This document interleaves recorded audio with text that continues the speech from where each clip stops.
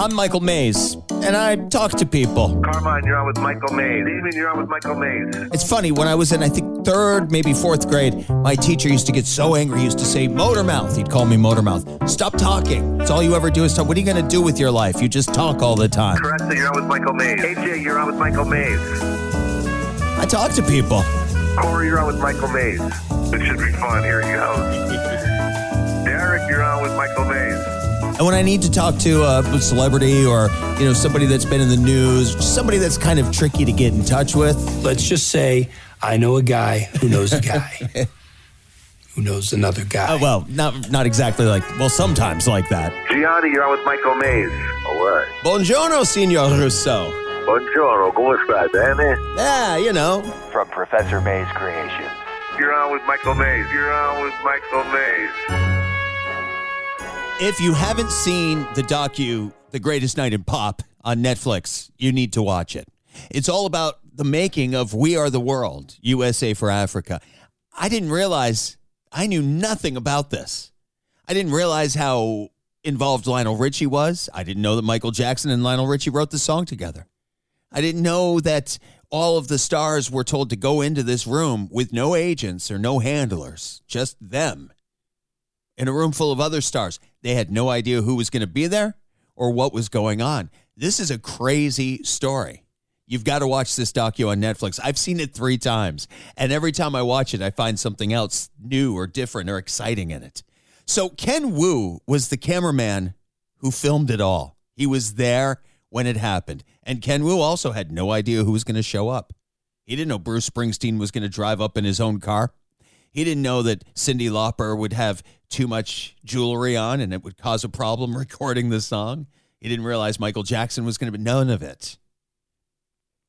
I reached out to my guy and I said, I've got to talk to somebody who had a hand in this USA for Africa song. I've got to talk to somebody who had a hand in the docu, the making of the song. I've got to talk to somebody who's featured in that Netflix docu. So what about the camera guy, Ken Wu? It'd be really cool to speak with him. So he said, let me work on it. A couple of minutes later, as usual, the phone rang.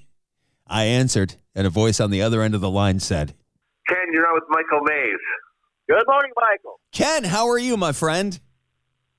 I'm good, sir. How you doing, Michael? I got to say, I have watched this docu 3 times now, and every time I watch it, I see something new, and I love it. Yeah, it's amazing. I tell you, I got more information out of this documentary than I had any idea about. I wasn't privy to a lot of the before the behind the scenes of before we actually shot it. But yeah, I mean, it's an amazing movie. I've watched it a few times myself. I fast forward through myself, but just all the information, and it brings back so many memories from that night that I had completely forgotten, and it explains a lot of okay, that's why that happened, or that's why that happened. I mean, it's been almost 40 years, so hard to remember everything. What a night. I mean, it just seems so surreal, and I think I'm probably not the only person that thought, oh, yeah, a bunch of stars got together and they sang a song, and that was great. It took a couple of hours, and off they went. Holy God. I want to just ask about specific people, if you don't mind. Sure. Can we just bang out a few of them? All right. I got to start with Bob Dylan. How high was Bob Dylan? Oh, my God. Was he high? Well, Bob, I don't think Bob was high. It's hard to tell with Bob. Yeah, that's true. But he just seemed to be just totally confused by the whole thing. And from what I've seen of Bob before, I worked the Grammys and the AMAs and some other award shows. And from what I remember, he's a very private person. And I think he was really uncomfortable with all those people. Plus, they were probably a generation ahead of him. So he felt so out of place. And that really comes across how confused he was until he had that bonding moment with Stevie Wonder later. He was just kind of freaked out. Well, yeah, when they show him standing there singing before Stevie takes him in, and he's just whispering. He's like, "We are the Jews." Yeah. I know, it was so funny. He's such a legend. You're right. And I don't think a lot of the people in the room had ever met him before, so they were all very timid around him too. So it wasn't like everybody was going up, giving him a back slap and say, "Hey, Bob, how's it going tonight? What are you up to?" Nobody but Bruce Springsteen, who kept calling him Dylan. And by the way, I know, that was funny. Good job, Dylan. So Bruce Springsteen shows up and he drives himself in a muscle car, like typical Bruce, parks across the street and like when you saw, you had no idea who was going to be there, right?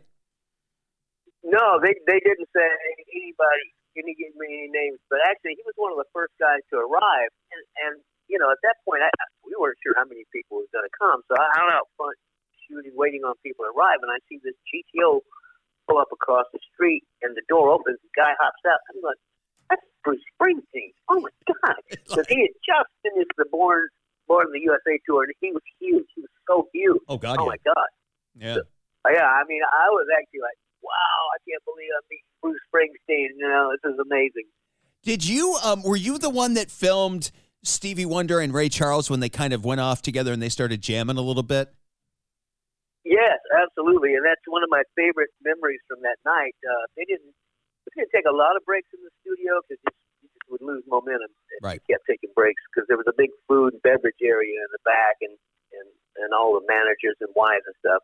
And one of the occasions where they went for a bathroom break, Stevie and Ray stayed in, and they were sitting at the piano, and they were like, it was so amazing. Stevie was playing the low end, Ray was playing the top end of the piano, and they were just jamming and having fun for about 10 minutes. And it was really cool. There's a shot of them with this machine in there, and this was a new machine that Stevie brought in that would allow you to write music in Braille, and he was teaching it to Ray Charles. I'm like, this is incredible. That's unbelievable. Nuts. That is so. Who has the footage of Ray Charles and Stevie Wonder jamming together? You know what? We shot, like I said, from about 10 o'clock that night till about 8 o'clock in the morning. There were 4 cameras, and they just let the tape machines roll. So, you know, there were like 40 hours of video from that night of scenes just like that. I think if you look at the HBO documentary, which was an hour long, it came out at the same time the song was released to help promote it. I think there may be a little more footage of it there, but all that footage, I tell you, I had to hand it to Dorothy Street Productions. They're the ones that put this whole thing together and found all this archived footage, because originally it was an exclusive for HBO, so that after that night, all those tapes were shipped off to HBO in New York for editing, and all but 10 hours of it disappeared. Oh. They were having a real panic trying to hunt down this stuff. Wow. So amazing. Yeah. And I got so many people to ask about. Let's go to Tina Turner. To me, Tina Turner looked a little standoffish. She did not look happy. Am I wrong? Tell me I'm wrong. Yeah, I think you're wrong. As I said, it was an overwhelming night. It's so funny. Lionel put it better than anybody. I think she wasn't familiar with a lot of those artists.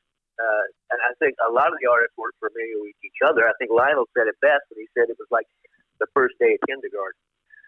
All these huge artists, but they had never all been together like that in that kind of setting and exposed to direct interaction with each other. You know, normally they would be traveling with a manager and an agent and a hair person and whatever. But when they were put in that studio and everybody else was kicked out, it was incumbent on all of them to meet each other. And, you know, as the evening grew along, it just got to be like, hey, we're all part of one big happy family here. Right. I got to say, the luckiest son of a bitch on the planet award goes to Huey Lewis. Yeah, I agree. And you know what? And I heard about Prince, because that was one of the things that we think Prince is coming. We don't know. We're going to keep an eye out for him. But for my money, especially the line that he sang, I mean, I understand what they were trying to do. They were trying to have he and Michael basically standing next to each other singing. It would have been a great thing since they were huge rivals. Sure. But Huey Lewis, the way he delivered that one line was so good with Cindy and with Kim Carnes behind him. I just don't think Prince would have brought that same energy to it, and I don't think he would have been. He definitely wasn't in the spirit of being with everybody else. No. He had told him, you know, everything's going great. We're having a ball down here. And whatever he wanted to do, he wanted to do it in a separate room by himself. So that just wasn't going to happen. I got to say, I can't hear in my head. I can't hear Prince singing that Huey Lewis line. Huey, you're right. Huey did such a great job with that line that I can't hear it any other way. So I'm glad. It worked out that way.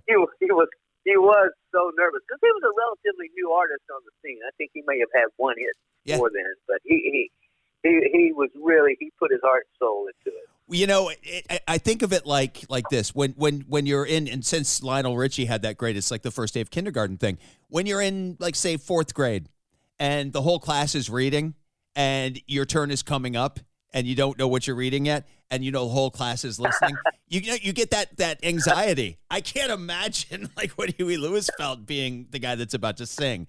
So, oh yeah, because he waited so long. He was so near the end, and everybody else, it was getting late. He was like, I'm ready to get myself done here. Amazing. Do you think in this day and age, like if we with the current roster of pop stars in the game right now, could this have happened today? You know what? I don't. Absolutely, I think it could not have happened. Just the fact that there were no iPhones was a big deal. Yeah, nobody's texting, nobody's calling. Cell phones weren't even that big back then. So, right.